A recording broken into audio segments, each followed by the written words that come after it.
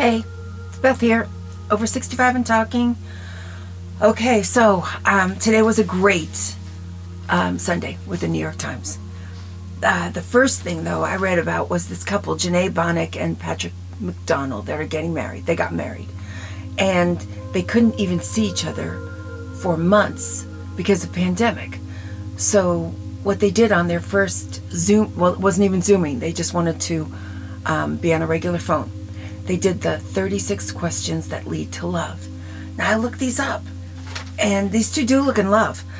It's great. The first one is, if a crystal ball could tell you the truth about yourself, your life, your future, would you want to know? Okay, very benign, right? It's broken into 3 parts, so you do it over 3 different days. Then, what do you value most in a friendship? I'm like, oh, I'd be talkative. Oh, it'd be so much fun. What do you treasure? What's your treasured memory? Tell me a terrible memory. Okay, I could do that. What does friendship mean to you? Everything's going great. Number 12, how do you feel about the relationship you have with your mother? Oh my God, you're going to end a first date on that note? That doesn't work for everybody. With my mother, she called me a voracious fetus because she had morning sickness the whole 12 months. She said when I was born and I was all robust and healthy, she said it was a deal breaker. She said it was the worst 9 months of her life. Anything that came up, she had diverticulitis and had to wear colostomy for 6 months. I said, is that worse? She said, absolutely not. She said it just kind of screwed up our relationship, and there was nothing I could do. How am I going to tell that to somebody on a first date? I could hardly tell that to my husband after 45 years of marriage. It's not the way to do it. And then the next set of questions are fine. Why? You're just going to hurt so many people with that don't deserve to be hurt. It's not always your fault. I couldn't help what I was doing as a fetus. How can I explain that to someone? So be careful of those questions, or just delete first day number 12. Trust me. I mean, unless you're in the top, 20% of people, it's a little bit complicated. That's what you tell people after they love you very much and they can't turn back. It's just, or you're a lucky one, but 80% of us are going to lose if we follow that 36 questions to falling in love. God, my eyeballs almost fell out. Okay, so be aware of that one. Here's another one. Okay, David Schwimmer was very important to this girl. Her aunt committed suicide, and she had been the showrunner on Friends for years. And David Schwimmer knew this girl's aunt, who died when she was 38. The thing is, there was a falling out in the family, and this poor little kid tried to get her aunt to come back into the family 18 months before she committed suicide. And the aunt it was a long conversation. The girl couldn't make it work. She was just a kid, a teenager. And then the aunt commits suicide in Los Angeles. She loved this woman. She would vacation with her in the summers. This woman was her everything. And then there was this big split in the family. She doesn't even know what it's about. Nobody ever told her. So she wanted to meet with David Schwimmer, and she did everything she could before she did that. She went to psychologists. She went into a situation where she went back in time and to ask her aunt why she did it. And the aunt said, there's absolutely no reason why I did it. She actually made the leap back in time to be with her in some netherworld where people wait for people to come and talk to them. And the aunt said, there is no reason why. And so she had to be transported back into this world with no answer.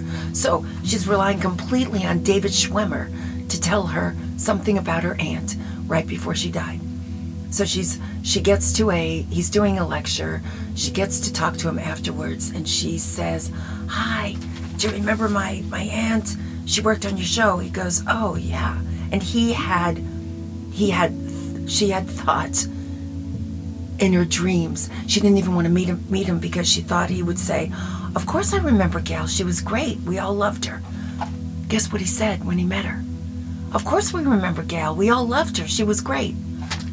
And that was the end of that. So what this woman had to do was just put it on the back burner. Just let it go. no answers. She goes back in time. Her aunt can't tell her anything. David Schwimmer can't tell her anything. So what she just decided to do, after 20 years of wondering what happened, she just dropped it. And she said, now it's time for me to find out who I am. I can't believe it. I can't believe she went back in time. She saw her aunt there. And her aunt said, there's no reason why I did it. I just think her aunt could have given her a little something.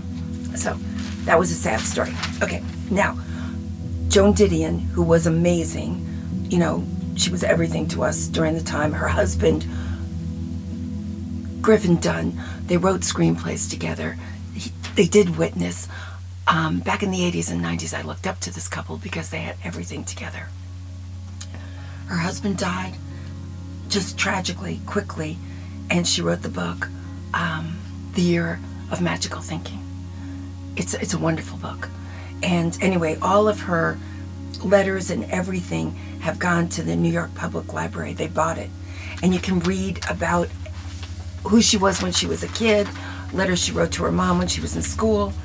And so I think I'm going to do a whole podcast on that because I'm just fascinated by it.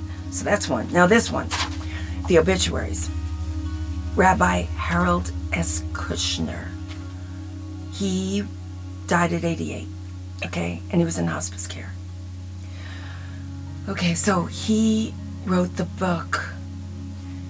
Well, first book he wrote was When All You've Ever Wanted Isn't Enough. Okay, then. That's how he was feeling then. Then, and I don't know why he was upset. He doesn't know why he was upset because the next thing that happened was after, okay, so he has this little girl and baby girl.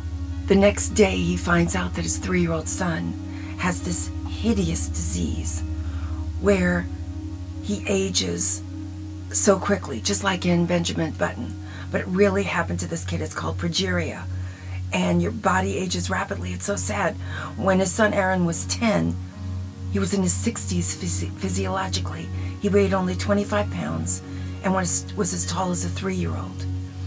And in 1977, 2 days before his 14th birthday, he died. That's when Rabbi Harold S. Kushner understood that all he ever had was enough in the first book. And he found out that he should have been happy, and he had it all. So the little boy Aaron thought that he would be forgotten, and the father said, I promise I will write your story. So he goes, it was his very first inkling into real suffering. Oh my gosh, the deep end of the pool as far as suffering goes. And he realized that the whole world needed this book because it went right to the New York Times bestseller list.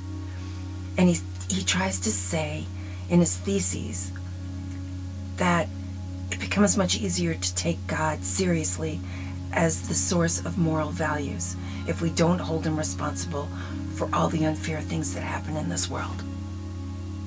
Okay, but how am I going to do that? So then he goes, I don't know why one person gets sick and another does not, but I can only assume that some natural laws which we don't understand are at work. I cannot believe that God sends illness, I'm thinking of my son, to a specific person for a specific reason. I'm going to cry. I don't believe in a God who has a weekly quota of malignant tumors to distribute and consults his computer to find out who deserves one more or whose family could handle it the best. So he says, what did I do to deserve this with my son? And he said, there is nothing. You just have to believe in what you can believe in, and you just have to be as strong as you can be. So that's why he wrote the book. I never knew it. I almost made fun of the book. I wasn't fair to it. So then, you know, I've got a great big respect for that guy now, and I don't know why bad things happen to good people, but I wanted to write the book, Why Do Good Things Happen to Bad People? That's the one that really confounds me. Why do bad people get all the money and all the happiness and all the vacations and all the girls and all the yachts and all the fun? And they're bad. I don't get it. So I wanted to write the book. How would you cope with when bad when good things happen to bad people. But I never got to it. I don't know anybody, so that's the other thing. It's very hard to get anything done when you're unknown. But here's a good one. Okay, so there's this fighter pilot who's nearly 100 years old, and he started having nightmares in his late 90s. He would wake up feeling helpless, like he was falling out of the sky, and he'd be afraid.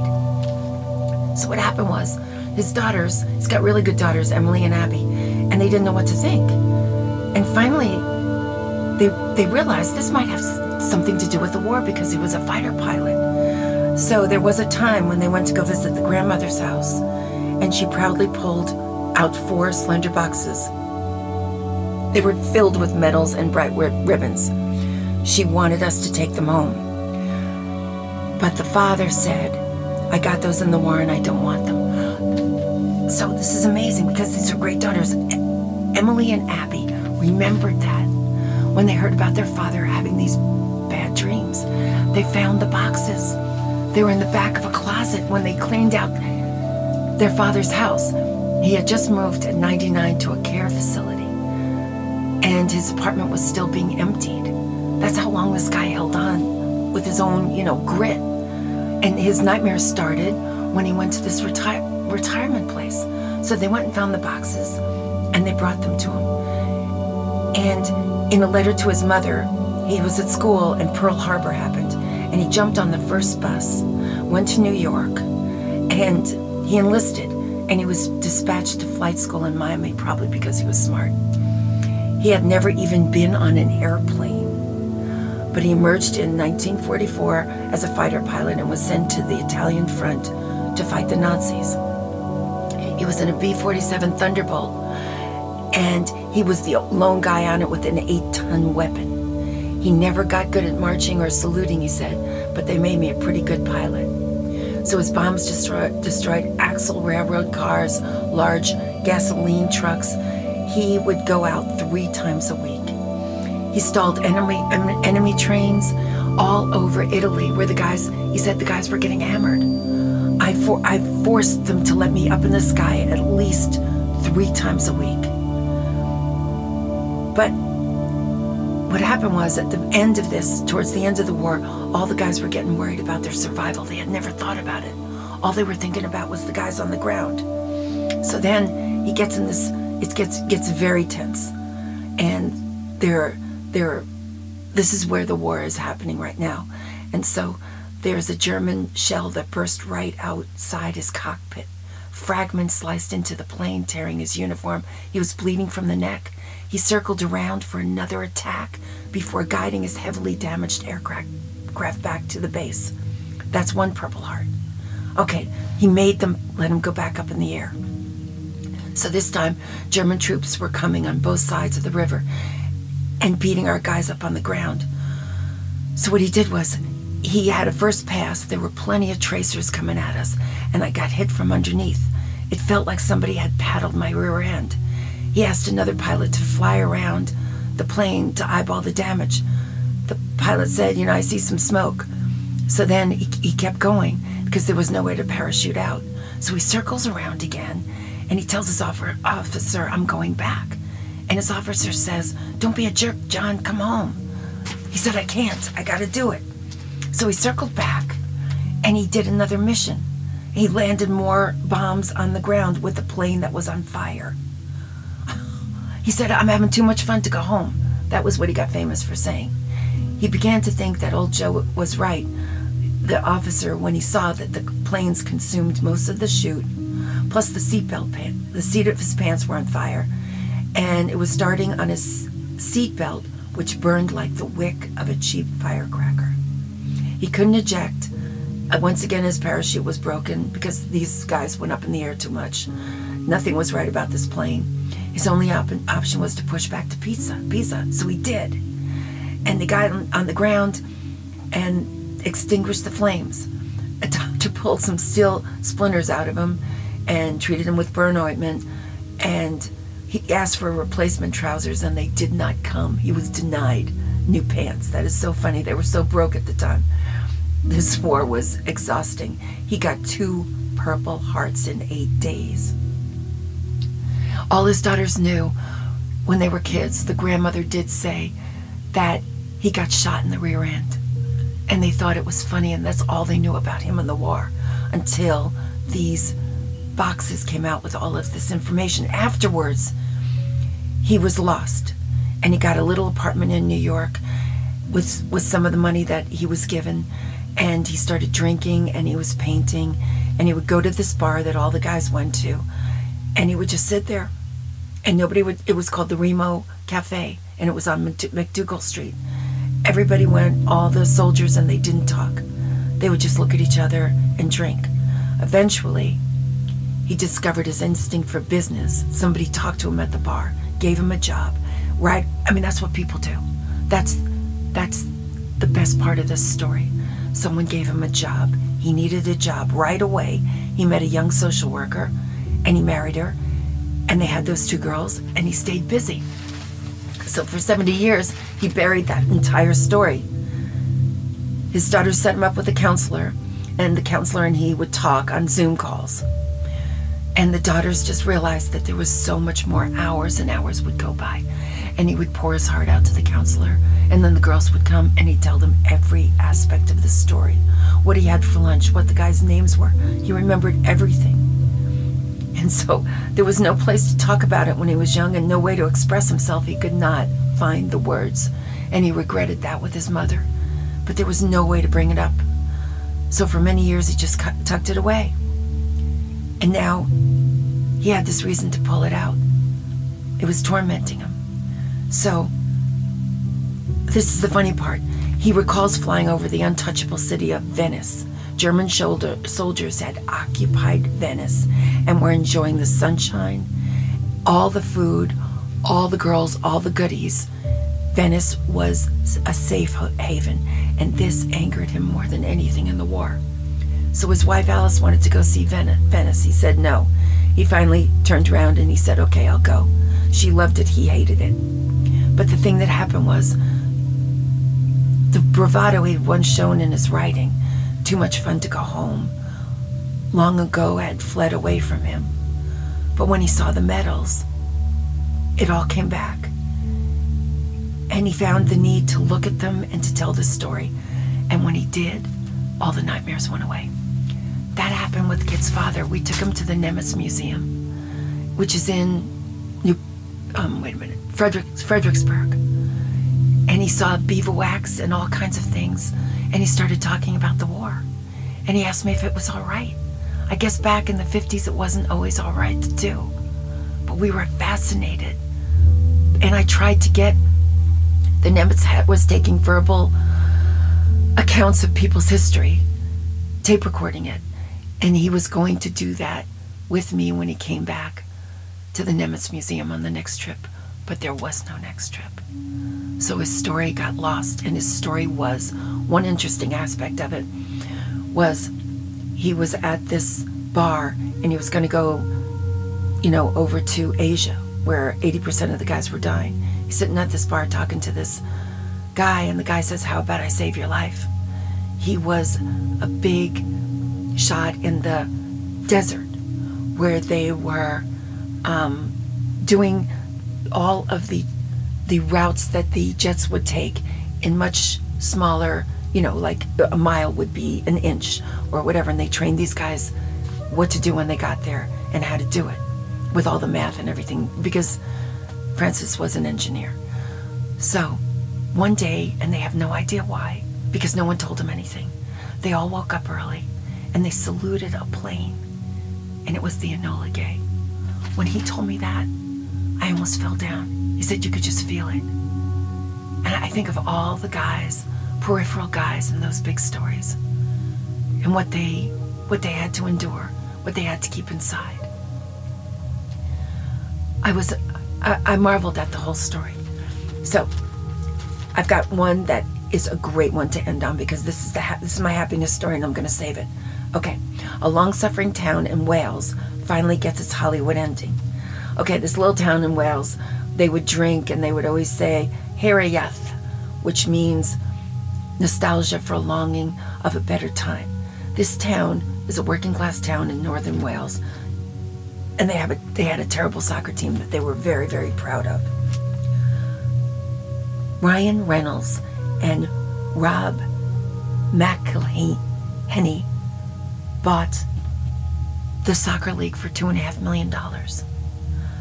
They built it up. And he wrote, there's a song that the people in the town sing, and it's a tribute to Rob McElhenney. That's how you pronounce his name. And the song is about, don't say Mick, don't ever say Mick, say Mac. Don't ever say Henny, say Henny. And anyway, it's a cute song. Ryan Reynolds sings it. The whole town fell in love with these people. But the coolest thing is, they invested in the team. They invested in the stadium. The whole town got behind it. This was the story they were all looking for. Everyone supports them. Everyone loves them. Ryan Reynolds bought a home in the town. He loves these people, loves this town.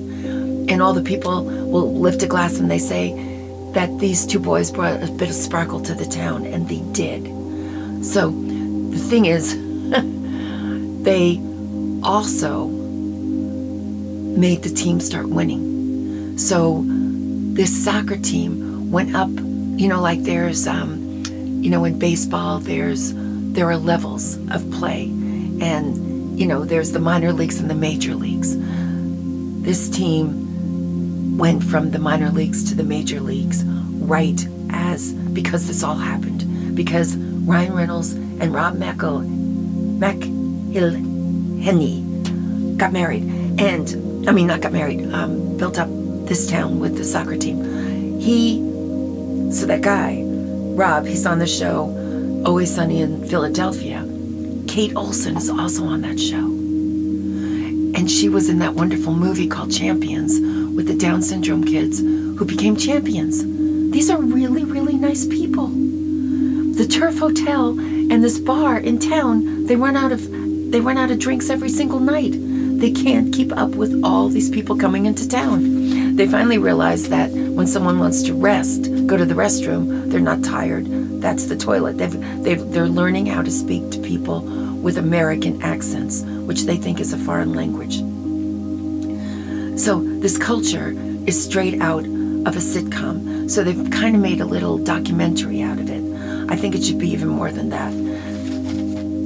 The town's museum is in the process of building a soccer section to cater to the growing public interest in the team, and all the team members who'd been on the teams from years gone by are backing this 100%. They're not jealous. There's no jealousy in this town. Everybody is just so happy because this is how it used to be. In their paper, everything was grim. The town was grim. Now they've got color in the town. People have money for flowers. The paper used to have headlines like End of the Road. It'd be a one-headline documentary on the closing of the town brewery. Then there'd be another one, I'll shut this club down. These were their headlines in the paper before these two kids came to town. It was always dark. It was never sunny in Wexham. And now it's like Philadelphia, which is never sunny. That's a joke. But here, it's never sunny, but they are always, always happy. So this is what happened. There are people that want to get married on the stadium floor. There are people that want to have their babies there. This has brought this town so much happiness. People who were in lifelong depressions are coming out of their depression. And Ryan Reynolds and Rob McElhenney are the two most popular people in the town. And their wives. Everyone loves their wives because they're great wives. Blake Lively is a great person. Caitlin Olsen is a great person. They're making friends with everybody. Their kids are making friends with everybody. They didn't just buy the team. They bought the town, and they bought into the town. And they stay there, and they have a great time. And the team's just getting better and better, and it's getting more and more activity. The FX documentary, I've got to watch it. Turf Hotel, going nuts. Oh my God. It used to be a fighting town. People just ended up fighting all the time because that's all they had to do. And they had a boxing club to help disadvantaged teenagers. But now there's a lot of advantage. There's a lot of jobs. So they're not fighting as much. I mean, they didn't even call the cops. They just taught people how to fight. There was no, we're not going to fight in Wexham. That was just, you're going to fight in Wexham, know how to fight. Now, they are all working. It's just like, that is the greatest story. I'm gonna have to be a huge fan. The whole town's been revived. They can't find, in articles they always try to balance it out to try to find somebody who's upset. They can't find anybody. You don't even need to try. That's what they say. There's nothing but upside to this, and the boys are loved. So Ryan Reynolds is quite the character. He's a force of good. This is not the first thing he's done, but this might be the best. I mean, just to bring back a coal mining town. So what happened was, so they're moving up the soccer pyramid after a 15-year absence. So it's a joy, and the town people look great. Everything looks great about it. And I just think I want to go. People are going to Wrexham now just to be part of it, just to see the people, just to feel the excitement, because it's a renaissance. So that was my favorite story. Long-suffering town in Wales finally gets its Hollywood ending. And what a Hollywood ending. All the kids are happy now. They're wearing brighter colors. They've got a future. They're not ever going to be off the map again. That's what they say. It's bright. It's always sunny in Wexham. So that made me happy, and that's what I've got this week. And try to stay sane. This story made me very happy today. I will be back. Thanks.